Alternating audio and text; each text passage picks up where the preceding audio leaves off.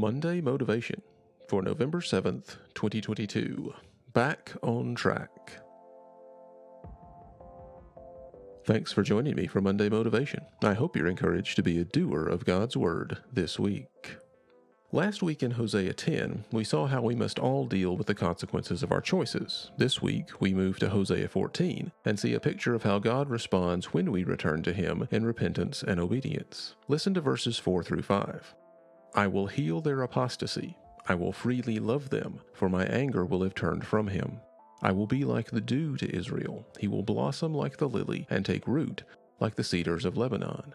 In the preceding 3 verses, instructions are given for how the people should return to God from their sinfulness. God's first response is to heal them of their apostasy. More than just unfaithfulness, this refers to the spiritual deception or blindness that Israel had displayed. Willingly or unwillingly, they had been deceived and become blind to the ways of God that had been handed down to their forefathers. Much like the church at Laodicea in Revelation 3, they needed God's ointment to cure them of blindness so they could serve Him again. He will also freely love them. This is a voluntary, willful love. God has chosen to love them in spite of their past wickedness because they have chosen to abandon it and return to faithful obedience to Him. Were it not for God's first loving us in our sinfulness, we would all be hopelessly lost. This love is available because God's anger has been turned away.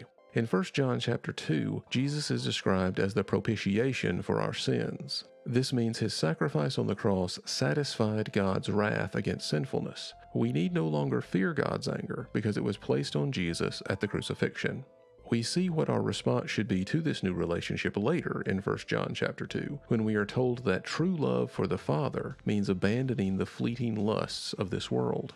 In verse 5, we see how this will impact the earthly lives of those returning to the Lord. We don't typically see dew as a nourishing phenomenon, but in the arid environment of Israel, the dew was sometimes the only moisture that would sustain vegetation through the dry season. God is promising to sustain His people even in challenging circumstances. More than mere sustenance, He will also make them prosper. The lily, like many flowers, is a symbol of beauty, but for the ancient Israelites, it also symbolized life and vitality. Even though we most often associate them with grief or perhaps death, that is not how we should understand it here. God was promising to prosper His people in a way that was appealing not only to them, but also for those that encountered them.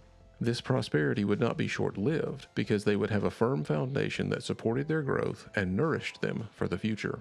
We can't always transfer the prophecies and promises of the Old Testament directly to us as God's people today, but God still desires a relationship with His people, and His holy righteous standard has not changed. People are still called to return to God from their sinfulness to receive the healing, loving grace that was paid for by Christ's sacrifice. God still desires to shepherd His people and give them hope for the future. Thanks for listening, and I pray God's best for you this week.